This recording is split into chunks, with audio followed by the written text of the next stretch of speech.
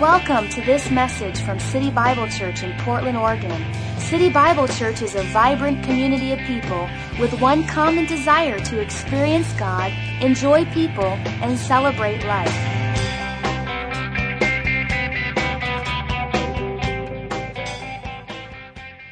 We're working on the word atmosphere. This morning we're talking about the atmosphere of worship, the atmosphere of lifting of hands. And I want to deal once again with this important subject as we build an atmosphere in our lives, our homes, our business, and in our church. An atmosphere is made up of the principles, the behaviors, the attitudes, the convictions, the values that you carry as an individual. Every person is a carrier of atmosphere. Now, here's 3 summary statements of what I've done so far that brings us up to this morning. We are carriers of a specific atmosphere. You carried into the service today a specific atmosphere. You carry into your week a specific atmosphere. We are capable of setting an atmosphere. You can change the atmosphere in your mind, in your heart, in your own inner world. You can also change the atmosphere in your home. We can change the atmosphere of a church service by certain principles and disciplines of spiritual response to the Holy Spirit in the presence of God. We are responsible for the atmosphere of our church. We, not I, but we are responsible for the atmosphere of our church. It's not carried by one man, not carried by a worship band, not carried by the lightings and the decor. It's not carried by an individual. It's carried by the entire congregation. We're responsible to set that atmosphere, and because we know that, we carry a certain DNA into the church service. All right? An atmosphere, as I define it, is the spiritual DNA of prayer, praise, and power. Now, there's more that goes into the atmosphere. I'm aware of that. But the 3 ingredients that you build on is prayer, praise, and the power of God. If you don't have prayer, praise, and the power of God, church becomes very religious. And church can be very dead. And church can be very routine. Church can be very organizational. Church can be very, well, whatever. But it's not supposed to be. Church is supposed to be a place where God touches and God moves and God does His thing. Prayer is the foundation to that happening. Praise is the gate that opens. The power of God is what comes through that gate as we open to the presence of God. Prayer and praise are basic foundations for the spiritual atmosphere that we build. That's why we will not allow people to be spectators. We will do everything we can to move you into being a prayer. I want you to turn to your neighbor right now and say, I'm going to be a prayer. I want you to say to the other neighbor, if you have one, I'm going to be a praiser. A praiser. Not sure if that's the right word, but it sounds right.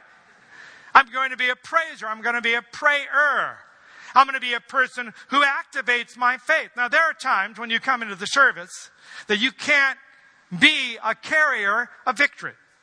You don't carry the victory of God into the service because you're in the valley and you're in a trial, you're in a physical problem, or maybe you don't even know God. Maybe you're a prodigal, you're away from the Lord. Maybe you're just in a seeking mode on a journey to find the living God.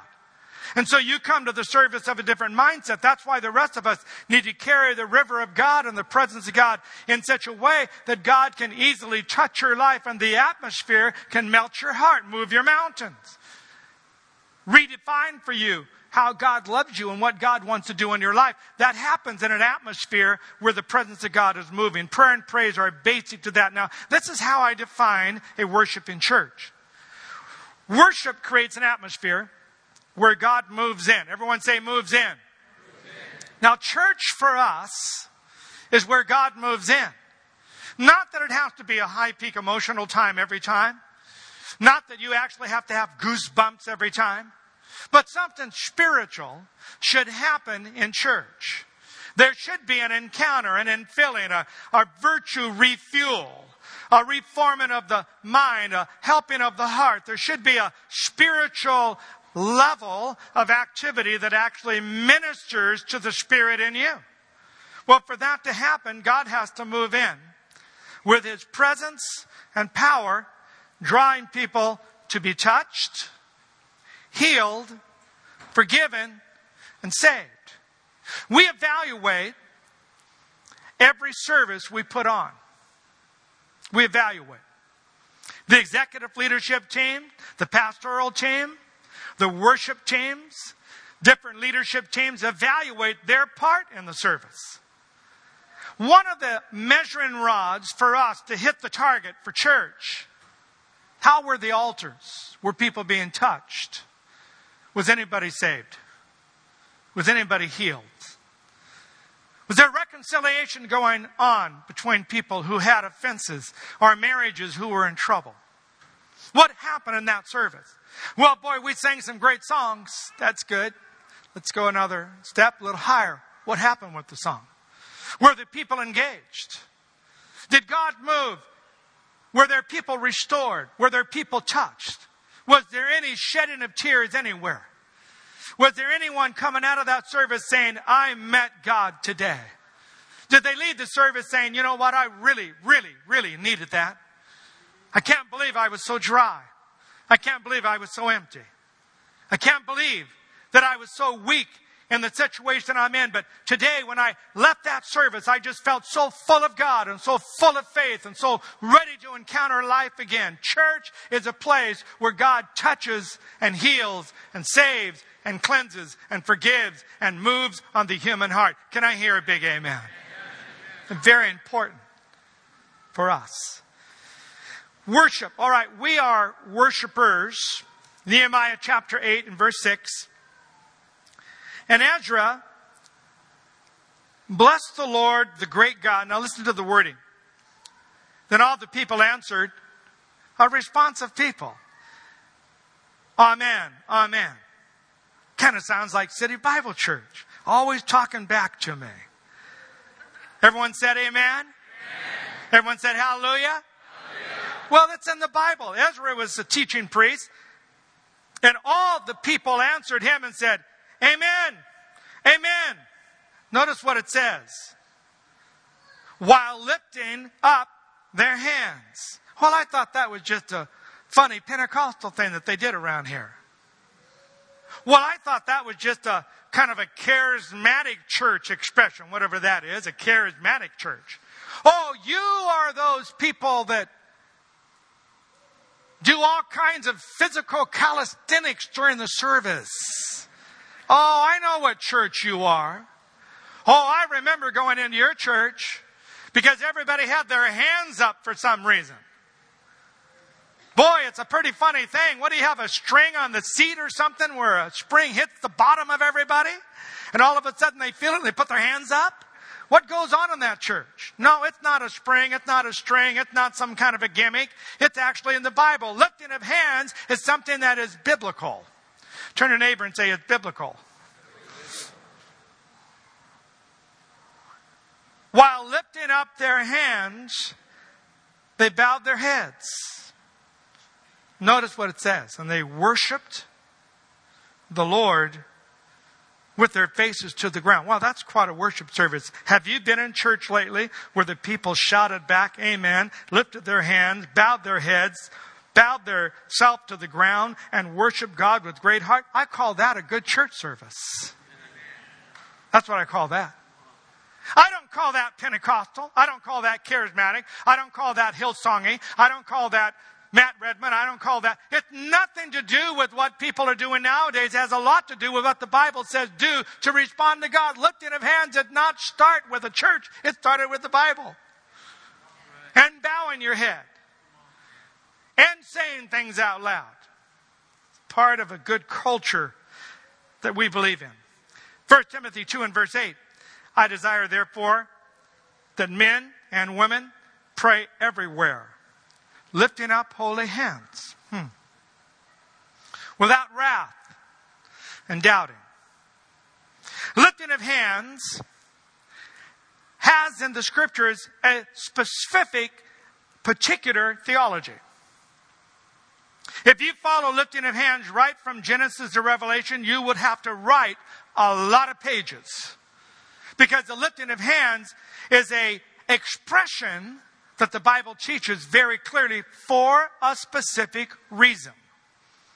A lot of times people will lift hands without knowing this. And so I want to just kind of give you more conviction, more principle, more foundation to stand on, so that when you do lift your hands, there's something in you with conviction and knowledge on why am I lifting my hands? Why am I doing this? Lifting of hands to God, here's a short little definition or a concept definition that I would use for lifting of hands. Hands stretched toward God release the whole person to express a greater degree of sincerity and intensity. If you would take all the scriptures, go through all the places in the Bible and all the characters, you would find this conceptual definition working pretty good. Hands stretched toward God release the whole person, spirit, soul, and body, to express a greater degree of sincerity and intensity. Lifting of hands arises out of the doctrine of the priesthood of the believer. 1 Peter chapter 2, verse 5. You also, as living stones, are built up a spiritual house, a holy priesthood, to offer up spiritual sacrifices acceptable to God, to Jesus Christ. Now, this verse is taken from the book of Exodus and from the Old Testament ideology that there was temples and they built houses and they had priesthood and they offer sacrifices. Peter takes the tradition and the history and he turns it right around, and through the cross, he doesn't spiritualize it. He answers what was happening in the Old and how it predicted what the New Testament would be. Because after Christ, there's no more temples to be built. There's no more animal sacrifices. There's no more one family called Aaron or the Levites that are the priesthood. And so Peter just takes it right through the cross and says, by the way, this is what this meant. 1 Peter 2:5, you're living stones. You're the temple now. You're built up a spiritual house, not a house of mortar and brick and stone. And you are to offer up spiritual sacrifices. Forget the animals, forget this. It's now a spiritual thing because you are a holy priesthood unto God. 1 Peter 2 verse 9. But you're a chosen generation, a royal priesthood, a holy nation, his own special people, that you may, notice what it says, proclaim the praises of him who called you out of darkness into his marvelous light. So we're a priest. Now, whenever you say to someone, you're a priest, they probably have in their mind all kinds of different images of what a priest is. The black robe, the white collar, the clergyman, the person putting communion in people's mouths, the counselor, the professional, etc. But in the New Testament, that is not what the word priest means at all, and that's not the concept.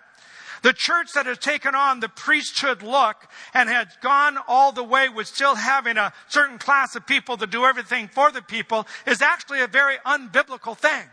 The Bible knows nothing about it. History established it. The scriptures never did. And so the apostles immediately begin to establish that the congregation is all on one stand. They're all on one foundation. The congregation now has all the same accessibility. There is no special class of people like in the Old Testament where only the high priest could go in one time a year on the Day of Atonement. That was the only person one time a year out of 365 days. One man was able to go in and experience the presence of God and the glory of God and experience the voice of God. All that happened in the most holy place on the Day of Atonement. That's what the Bible says. He heard the voice of God. He felt the presence of God. He was in that most holy place. And everybody would wait for him to come out, make sure God accepted their sacrifice, and they were blessed for another year. The priesthood was a very special class of people. But in the New Testament, that is not the case. In the New Testament, Peter takes a huge leap and he says, all, everyone say all, are priests unto God. All are holy priesthood. All are royal priests unto God. He takes a huge leap theologically from those who had tradition otherwise to say, by the way, there is no more veil. It's been rent. By the way, there is no more Day of Atonement. Every day is atonement. By the way, there's no special class of one person who can fill in the rest don't. There's no special class of people. You're all special. You're all holy. You're all priests. You're all approaching God. You're all moving into the most holy place. You can all feel his presence, hear his voice, and experience the glory of God. Somebody should shout hallelujah right now. There's something special about being a priest. The word priest itself is interesting. The word priest from the Latin means a bridge builder. And I like the word bridge builder in the Hebrew or the Greek, one who stands before. The Latin, a bridge builder. A bridge builder is a person who helps us cross over from here to there. Now, this is what I want you to see in your priesthood. You actually build a bridge with your worship to cross from here to there. Worship is a bridge. And there is a crossing over. There is an atmosphere change. There is a moving from to. And those who have priestly knowledge, who understand that they are all kings and priests, and they are building a bridge to move from here to there, understand the power and the authority there is in worship. Revelation chapter 1, verse 5 and 6 says that he has made us kings and priests. Revelation 5 and verse 10 says he's made us kings and priests. Priestly worship would go something like this. The act of giving praise that connects God's throne to the needs of people. There's something about moving into worship that builds a bridge that connects the ever power of God, that ever-ready power that's always there, but there's a connectability, there's a releasing, there's a specific focus in our worship to bring that presence and apply it to a person's need, or apply it to our own heart, or to allow the Holy Spirit to do something in us and through us for other people. Worship is a bridge-building experience. Priestly worship establishes a route between the invisible and the visible. You actually move from living all your hours in the visible realm. We live, we work, we eat, we sleep, we drive, we go through all the physical things of living. Everything about our life is about what we see, what we feel, what we can actually move in our five senses. Our whole world is built around the tangible and the visible, but there are some minutes in the day, and especially when we come together for worship, where you should move from the visible to understand there's an invisible, and there's more beyond your life. There's more beyond what you see, what you touch. There's more beyond your needs. There's more beyond what you have in your check. There's more beyond, because there's a God in heaven, and God wants to connect you to His resources and His power. And worship helps transform our mind to remember that we are sojourners and there is an eternal realm beyond our lives. Worship stops the human heart and mind for a moment to say, oh yes, there is a living God. And my mountain is big, but God is bigger. You know what? My needs are before me, but Lord, you said. And you begin to transform your thinking to a spirit of faith. Priestly worship establishes an atmosphere that expands the possibilities of responding to God. When there's a true presence, there's a true response. You start responding with your mind, with your heart, with your thoughts, and also with your physical expressions of kneeling, clapping, shouting. Priestly worship establishes an atmosphere of touching the seeking soul. Those that are in that mode, worship begins to touch their heart and lift them up, fill them with hope, just in the presence of worship. A worship can be expressed a number of ways, and the Bible talks about this. Psalm 34 verse 1 says, I will bless the Lord at all times. His praise shall continually be in my mouth. You can speak worship. Worship can be in your mouth. My praise shall continually be in my mouth. Psalms 47 and verse 6 says, sing praises, sing praises, sing praises, sing praises to God. So obviously, worship involves singing. Psalm 47 and verse 1 says, shout to the Lord with a voice of triumph. Psalm 63 and verse 4 says, I will lift my hands in your name. Psalm 33 says, play on the instruments, play skillfully unto the Lord. Also Psalms 150 goes through that. Psalms 134 verse 1 says, stand before the Lord. Psalms 95 verse 6 says, bow before the Lord. Psalms 149 verse 3 says, dance before the Lord. Now that would be a freedom for some people to actually dance. The word dance in the Hebrew means to jump, twirl under a violent emotion. So it's not something where you just kind of tap your foot and move a little here and move a little there. If you got hit with this kind of a spirit of worship, we would know you got hit. There's a physical expression to worship. There's a response where you use your hands, your arms, your mouth, your feet. You use your body to express what's going on inside of you like you do with your life. Like if somebody ticks you off and you shake your fist at them. You are expressing, like if you walked up to me this morning and shook your fist in my face, I would know that it's not, I love you. It might be something more. Why? Because you're expressing what's inside of you. Or if you came up and put your arms around me, I would know that you're not saying, and I hate you. You're saying, I love you. Aren't you? You would hug a person because you want to express, or a hearty handshake. Or if you make that 65-foot putt, what do? They walk around the green. Even Tiger Woods worships God. Just so that you know, last week, my son and I were golfing. We were tied on hole 18. I was off the green, almost in the sand trap, 70 foot from the cup. I putted it and dropped it and beat my son. And when I did that, I lifted my hands and said, there's a God in heaven. Why, your expressions of your physical being expresses something going on in your spirit.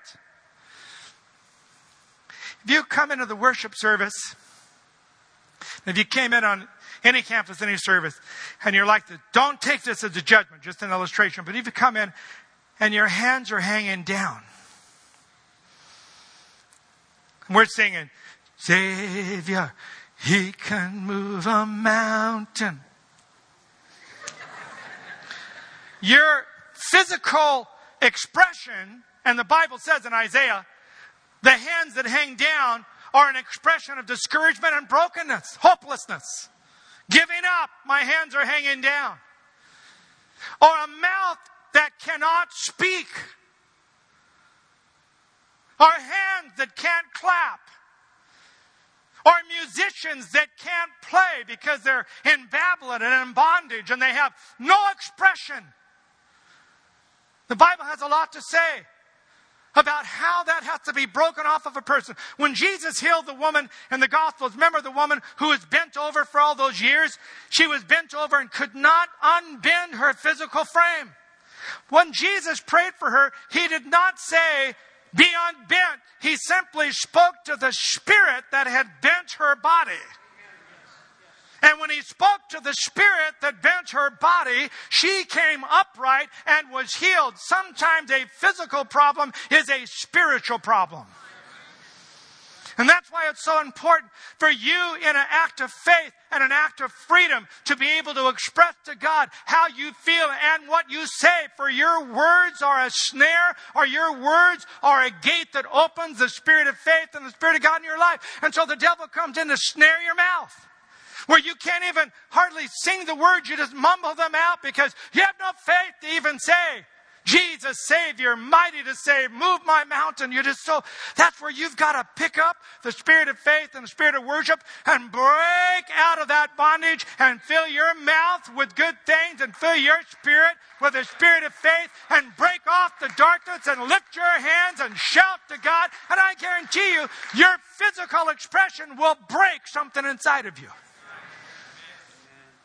It's connected, folks. Lifting of hands. What's the benefit biblically? And why would I say to you, lift your hands? Here are 7 reasons why you should lift your hands. Biblically. Not Frank DiMaggio doctrine, just scriptures. Why you should lift your hands and the spiritual benefits, what happens when you lift your hands. Number one, lifting our hands is lifting our hearts to God. When you lift your hands, you're actually lifting your inner heart, your world. You're lifting that which is silent. Your hands gives your heart a voice.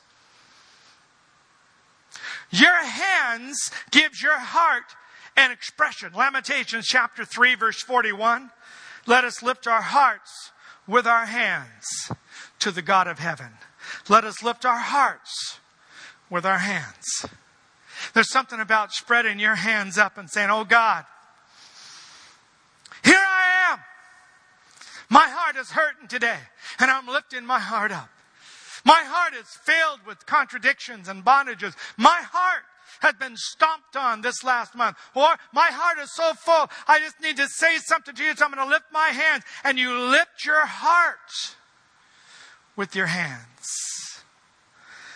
Psalms 143 and verse 6. Spread out my hands to you. My soul longs for you. Lifting of the heart with lifting of the hands is a sign of intensity. It's simply saying, I'm thirsty for you, God. Psalms 88 and verse 9. My eye wastes away because of my affliction. Maybe you came in with affliction.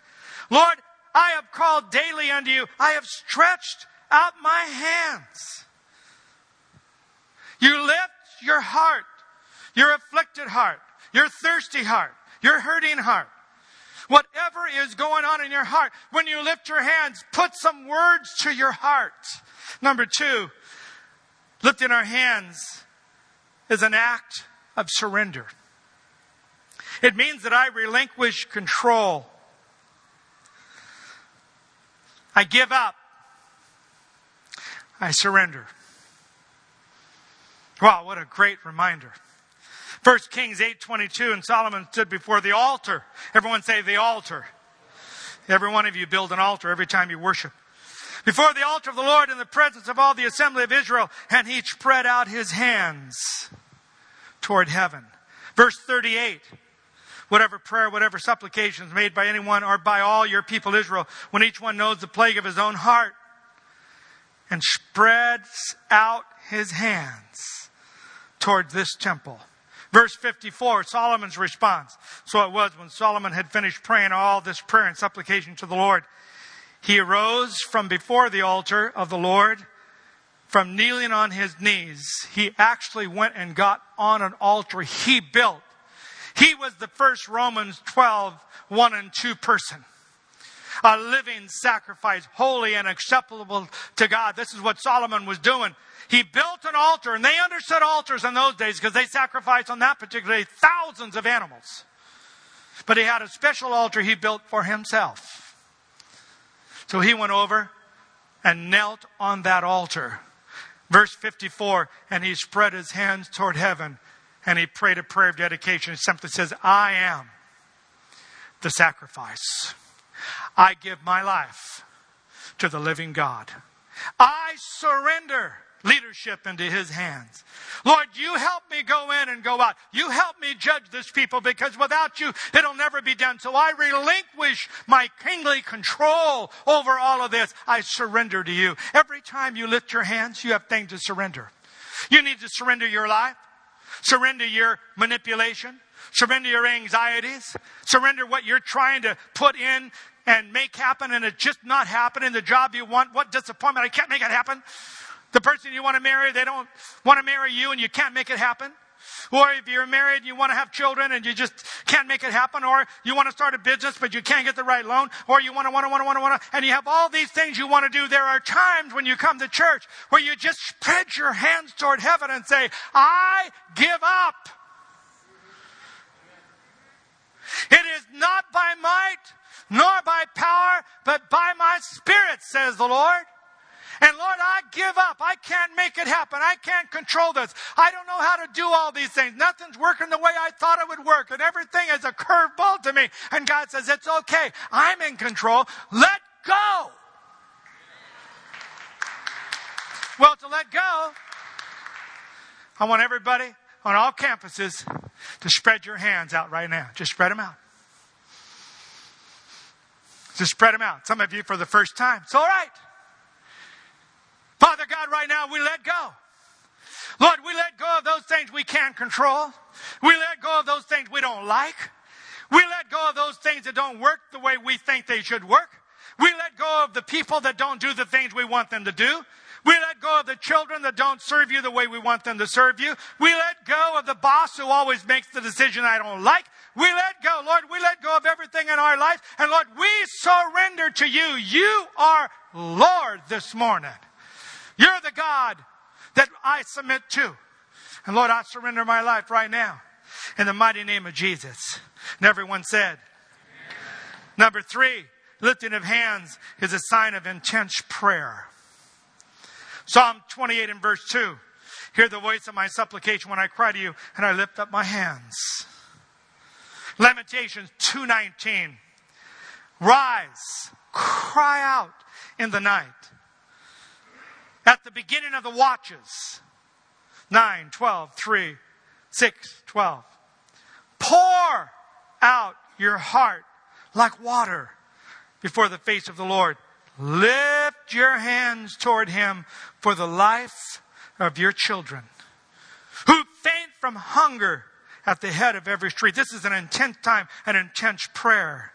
Psalm 77 and verse 2, when I was in distress, I sought the Lord. This is a very, very good verse. I sought the Lord at night. Now listen to what it says. I stretched out my untiring hands, and my soul refused to be comforted. Untiring, stretching, this is intense prayer.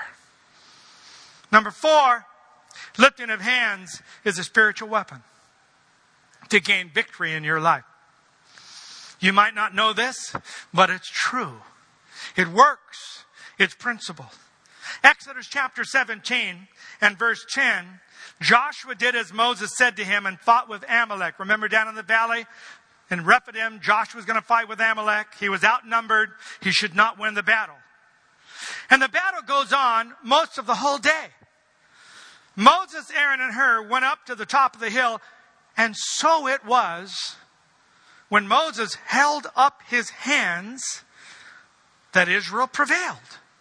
And when he let down his hands, Amalek prevailed. Now, can you imagine what Moses was going through as he's on top of the mountain there and he's watching the battle, and every once in a while he'd go, oh God, help Joshua. And all of a sudden Joshua starts winning. Oh God, yeah, come on. Puts down his hands. Amalek starts winning. No. Oh God, Joshua starts winning again. Puts down his hand. Amalek starts. Pretty soon he goes, down, down, There's a key here. So that's when he called for Aaron and Hur.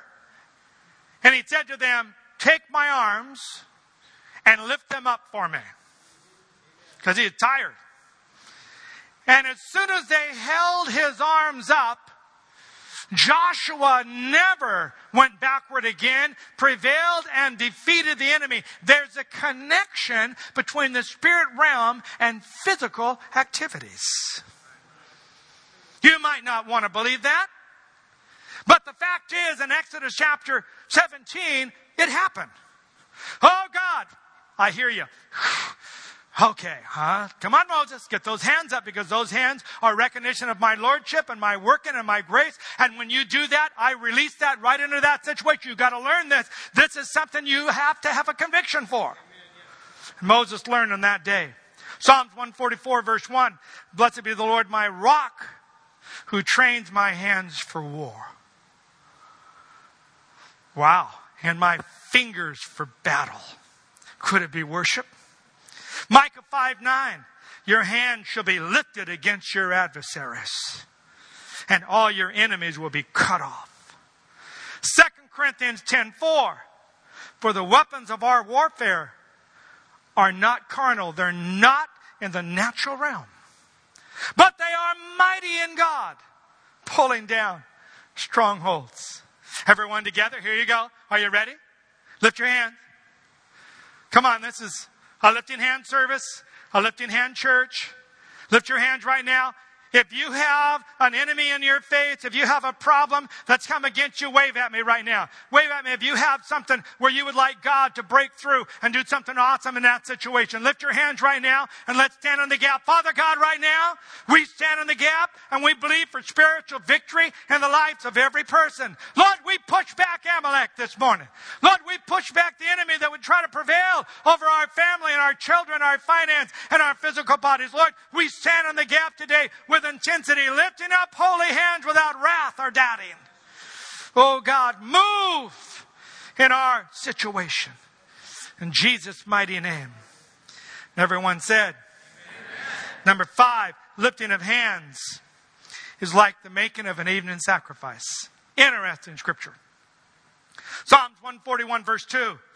Let my prayer be set before you like incense. Well, we know what incense does, the aroma, the beauty. And the lifting of my hands like the evening sacrifice. The evening sacrifice was the burnt offering given in the morning and the evening.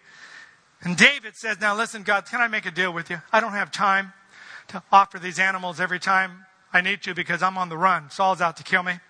I'm going from cave to cave, wilderness to wilderness, and place to place. I can barely even have time to stop and fix myself something to eat, let alone offer animals on the altar. Can only have time to build an altar. Can I make a deal with you? God said, what do you have in mind, David? Well, when I lift my hands, can it be just like me making a sacrifice? God says, that's a great idea. Yeah, we can do that. So, when I lift my hands, it's just like I've done the burnt offering. The fire of God has fallen. Exodus 29 is the scripture we're after here. In Exodus 29 it says, when you make an evening sacrifice, God says, I will meet with you. I will speak with you. I will sanctify you. I will show you my glory. David says, now when I lift my hands, will you let the evening sacrifice be equivalent to these hands? God must have agreed, however they came to agreement. I'm kind of giving you my version how they came to agreement on Psalm 141 verse 1 and 2. But the fact is, David got an insight somehow. David says, my hands can be just like a sacrifice. And God said, you jumped a few generations ahead because after the cross, that's exactly what it will be. Matter of fact, David, you're a man living with the truth of the cross. Amen. And he did. That's why we have in Acts 15 the tabernacle of David. It's there. Why? Because David jumped dispensations. Entered into the dispensation of grace by faith through his relationship instead of the blood of an animal. And God accepted it. The lifting of the hands is your evening sacrifice where God will meet with you, speak with you, and touch you. Number 6, lifting of the hands is reaffirming your commitment to God. Genesis 14 verse 22, and Abraham said to the king of Sodom, and I have raised my hand to the Lord God Most High, possessor of heaven and earth. I'm not going to take even a shoestring from you. But I've raised my hand to commit myself to the Lord God Almighty, possessor of heaven and earth. My commitment is to Him and Him only. Every time you lift your hands, you're saying to God, you're my God. You're possessor of heaven and earth. I will serve you. I will not let man have any glory in what you provide for me. I am yours and you are mine. I'm committed to you. Number 7, lifting of hands is expressing our worship to God. And you'll find this, which will be next weekend in the teaching. The lifting of hands and declaring God's greatness through the sacrifice of praise and the words of your mouth. There are 2 Hebrew words prominent for worship. One is the word toda and the other is the word yada. Both of them mean to give a sacrifice with extending your hands. Both of them. Prominent words about worship. When we lift our hands, we come to a place where we commit ourselves to doing those 7 things. Can I hear an amen? Amen.